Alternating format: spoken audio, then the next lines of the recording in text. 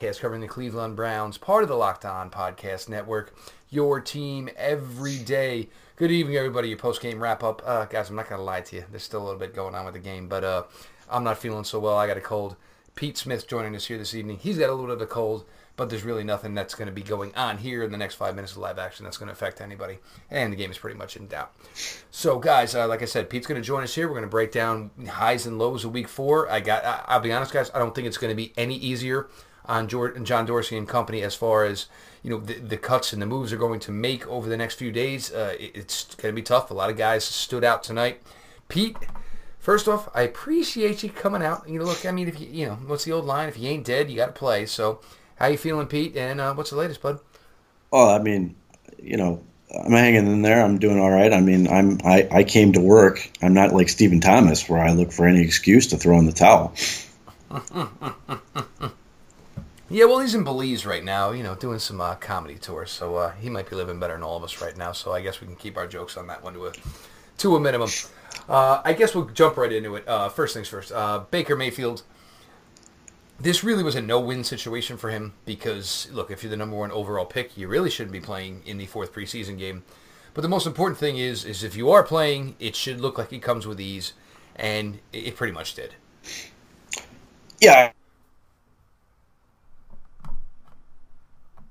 I do think I don't know if it was a case of receivers not getting open. I do feel like he was trying to do too much and holding onto the ball a little bit too long on some certain situations. But that'll come with time. But when the ball comes out, it's pretty good. I think the prettiest ball he threw was the one to your boy Ratley for like 20 yards, and it was just a laser.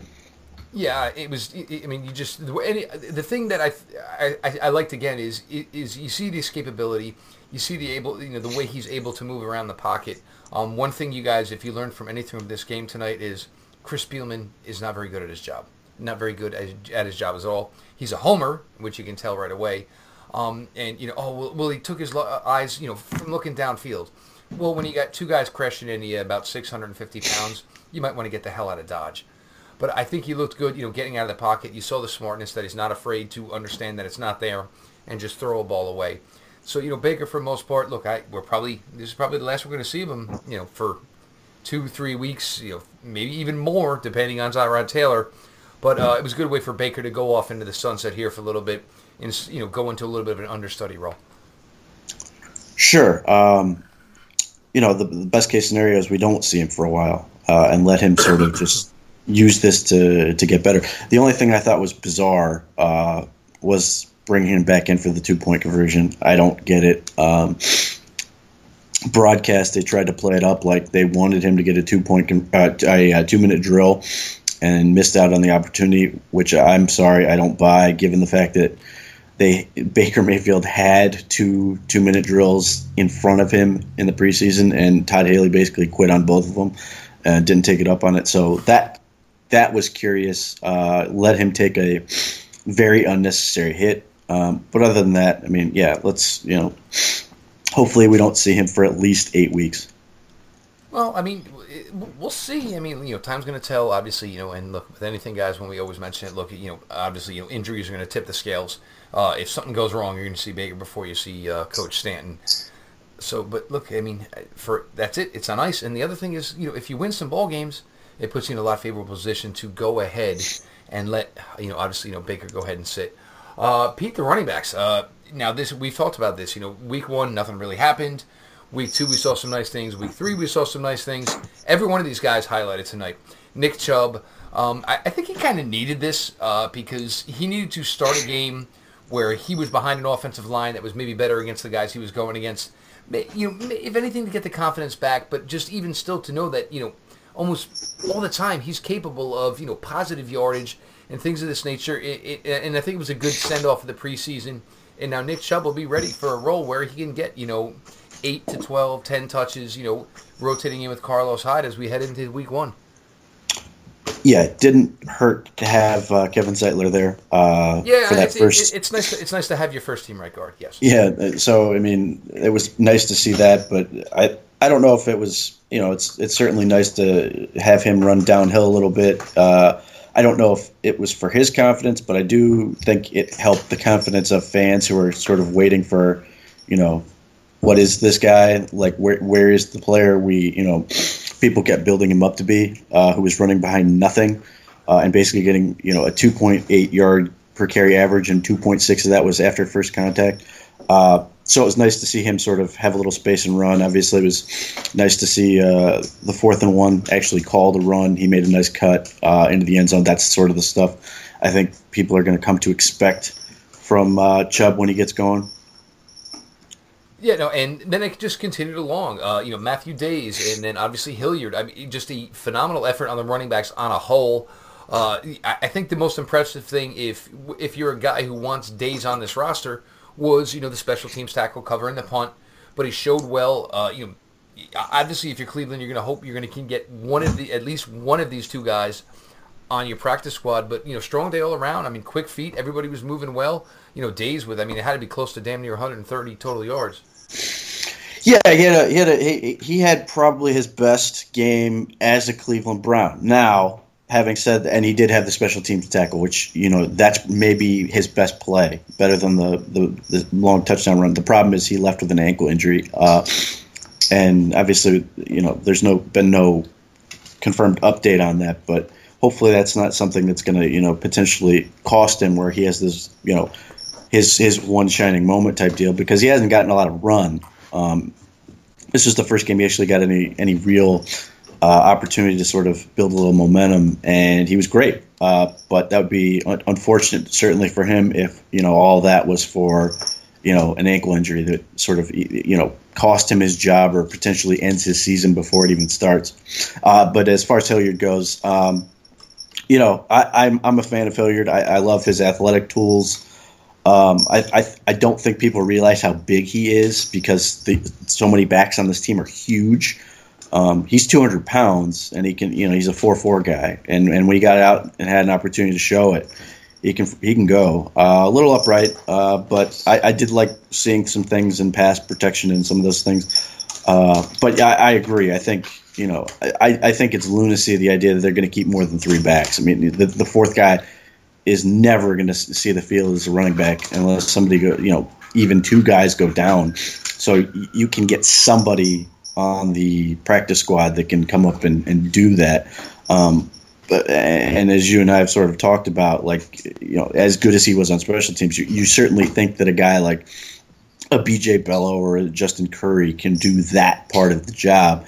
And if you're saying that they can, then at least at that point you're getting a linebacker out of it as opposed to a 4th running back. Well, I mean, exactly. They're being asked to do the bread and butter. Guys, you listen to Locked On Browns. We're doing the Week 4 post-game wrap-up. Obviously, Pete's cat's going butt wild. There's sirens out in Ohio. He picks on me for where I live, but it seems like a wild Thursday night now. Ohio, where Pete lives. Guys, Locked On College. It's launched. Everybody's going to be up running within the next 10 days or so.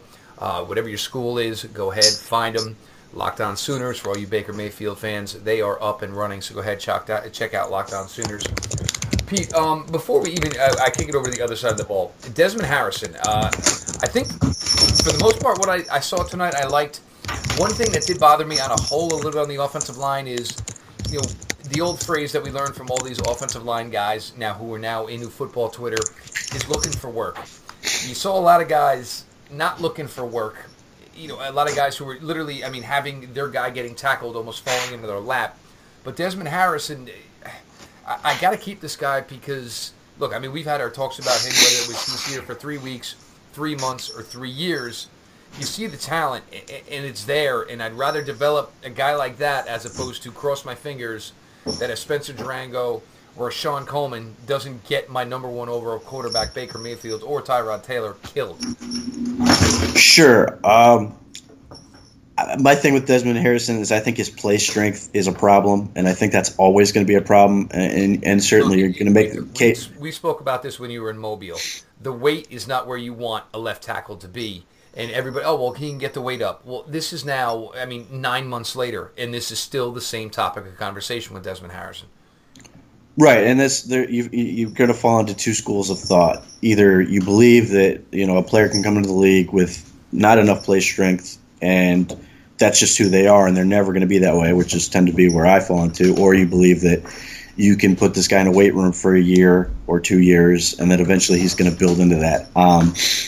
But and you can say, well, he's a backup left tackle. If you're at that point, you're not really worried about anything but pass protection, which I understand. But I do see him get moved in terms of getting bowled a little bit, which worries me a little bit. But yes, certainly better than Durango, who I just saw. I don't see it. But I do like guys like Christian DeLauro.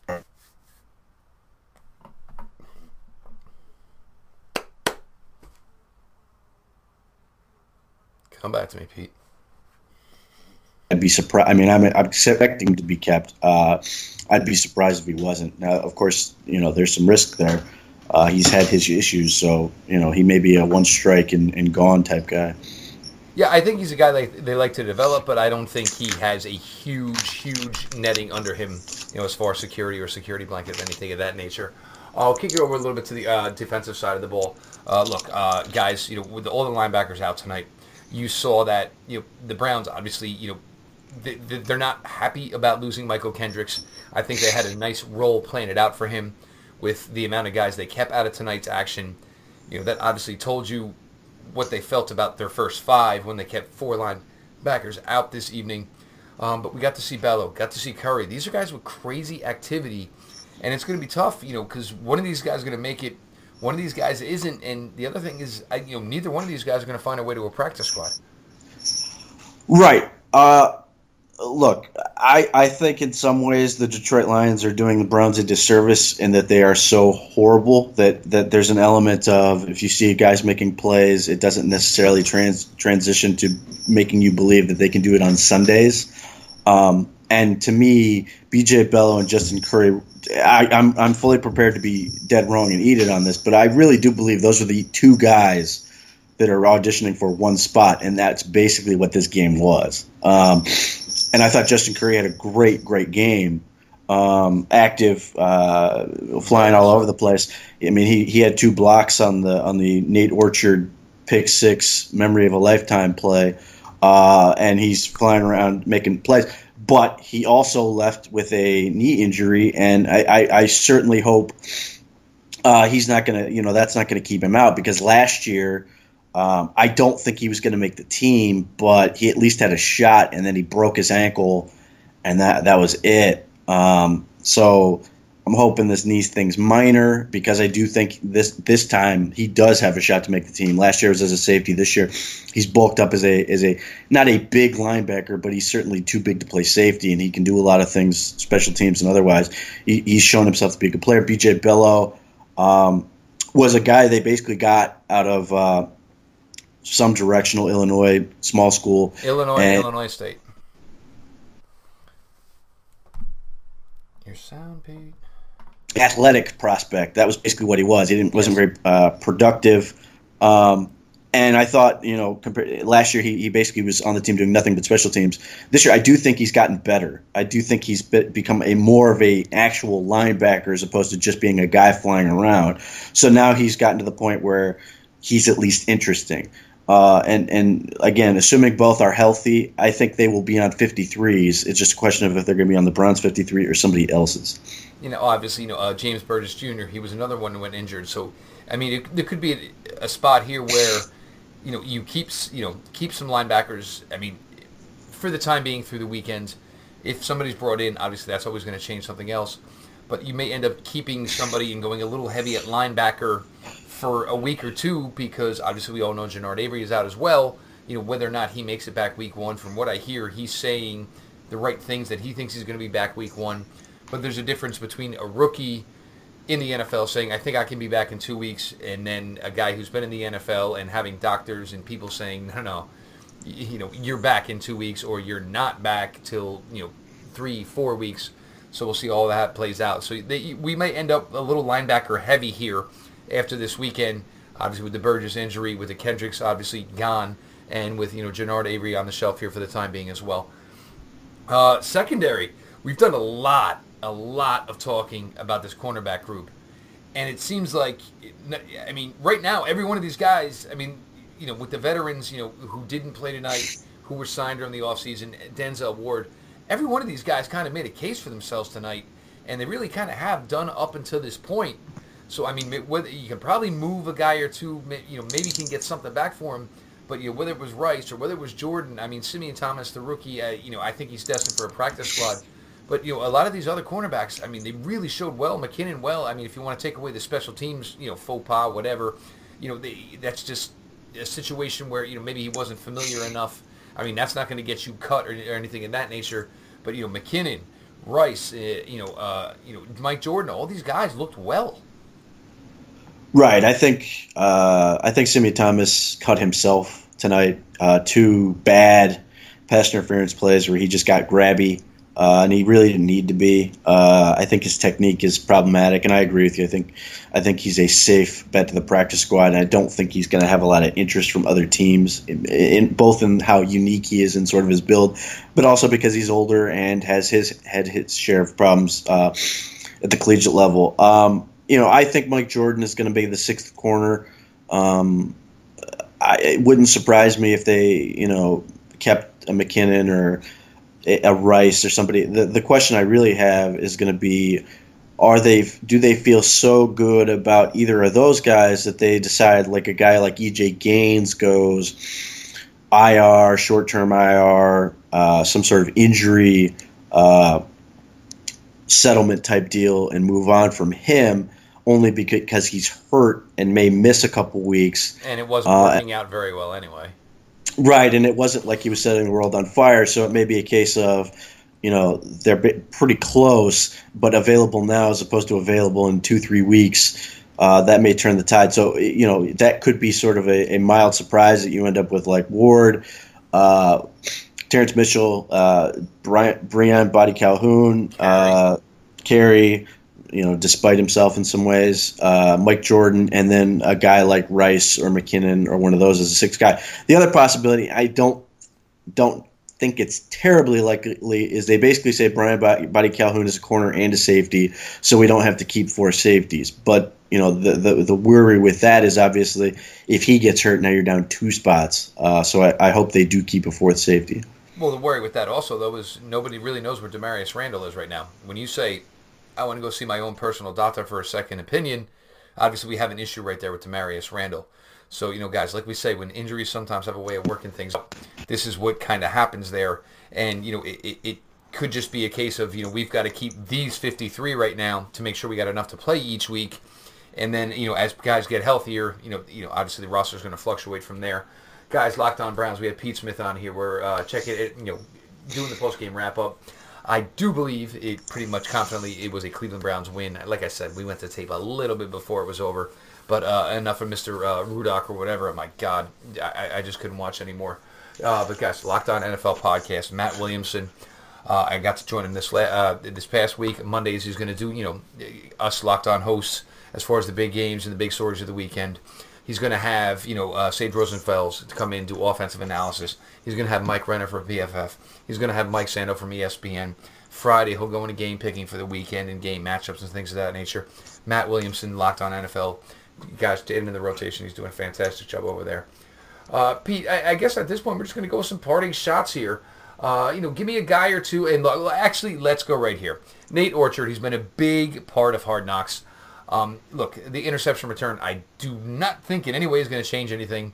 Nate Orchard will have a job. Somebody's going to pick him up. People, always want to go 4 or 5 deep at the, pass rusher position. But, if it was the last memory of Nate Orchard as a Cleveland Brown, it was a nice way to go away. Right, I agree with you. I think his fate was sealed before this game happened, and unfortunately, the way this the fourth preseason game before cuts, I think a lot of that is sort of worked out before this. But in his case, it was pretty bad the first couple preseason games. But I give him credit. I mean, it was an incredible play.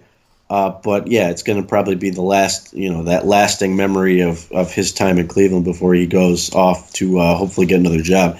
Because on the the flip side, and here's the thing of it is like Carl Nassib had what would be a sack fumble, which was ruined by a penalty, but it's still on tape. And with preseason, you can talk about penalties all you want, but the tape is the tape. So if you're talking about what did he do to sort of help himself, well, he had a sack fumble, and I think he's just been simply better overall this entire preseason by a pretty wide margin. So yeah, I think Nate Orchard's in trouble. I think Devin Kajust is in trouble.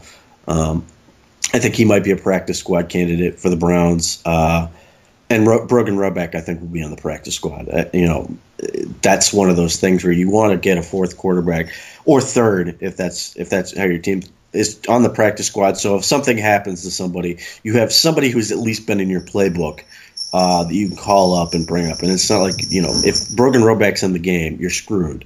You understand that. But at the same time, it beats, potentially bringing in a street free agent where you're still screwed, but at least Brogan Roback can chuck the ball in the right neighborhood because he's at least seen the plays. Well, and the one thing you saw is, look, I mean, Roback's got an arm. I mean, the touchdown pass was an absolute hummer. So, I mean, you're impressed with him from that standpoint. But look, I mean, for him, it's right church, wrong pew right now.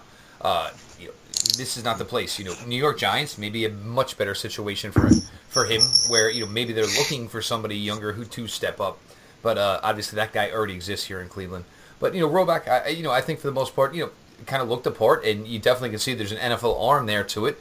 Could he be one of those guys? 2 to 3 years, could be somebody. It's interesting to see the way it's going to play out. Pete, give me a name or two, something you just saw from tonight, or a guy you're looking out for the next 48 hours before cut towns roll down. Are you talking about for the Browns or in general? Absolutely the Browns. Guys that I'm hoping there's the 3 offensive linemen. I'm hoping find their way to the practice squad, and I find it curious that the Browns played them so little, and I'm almost wondering if they're sort of hiding them. Or Anthony Fabiano, Jeff Gray, and Christian DeLauro. They have the athletic profiles to be successful NFL linemen, and it's a question of if they're going to be developed for the long term. But those are guys I'm hoping find their way to the practice squad, because if you are allowed to sort of keep them and develop them, that they may have a nice little future, whether it's here or somewhere else. I'm going to continue with Mr. Roback. I think you saw some things there that there could be a potential NFL quarterback there someday. I don't see a future in Cleveland because obviously it's when Baker's time comes, it's going to always be that you're always going to have maybe a guy like a Drew Stanton or the Chase Daniels of the world around, just somebody he can lean on and can kind of be the divider between coach and quarterback. Defensively, Carey was one, B.J. Bello, and like I said, these guys, I think they're going to be here for Week 1 unless somebody else is brought in, of better ilk who has a better resume. I just think you're going to need these guys right now because you down some guys on defense, and for right now, I mean, it may only be for Week 1 or Week 2, and maybe they'll get moved on from then. But I think both these guys are safe, and you want these active guys. And the one thing that you came away with these last couple of weeks, the Eagle game and tonight, is there's a lot of athletes on this defense. And I'd rather lose with athletes who are learning on the fly than with guys who may know everything but don't have the athleticism to ever get it done. So that's where I'm at with that. Guys, for Pete Smith, obviously, does a fantastic job covering the Cleveland Browns over at NFL Spin Zone. For me, guys, follow at Locked On Browns account. Follow me personally at Jeff_LJ_Lloyd. I appreciate everything, guys. The feedback, everything we've been doing has been fantastic. Everything you guys have been saying since we made the upgrade and the sound is better, it means a ton, and I'm going to continue to try to put out great work for you guys. Pete, do me a favor, some green tea, some vitamin C. You got a game to coach tomorrow night, dude. This is true, and I'm way ahead of you on the tea and all that stuff, man. Believe me. But yeah, power through. We'll figure it out. All right. Guys, for Pete Smith, for myself, Jeff Lloyd, guys, appreciate everything. And here's the thing, guys. It's over. Now everything is on the line. It's all about W's. There's no more excuses. 1-31's in the rear view, 7-1 in the preseason the last 2 years. All well and good. What matters now, and I'll go with the words of Mr. Belichick, we are on to Pittsburgh. And with that, we'll talk to you tomorrow night. Let's go, Browns.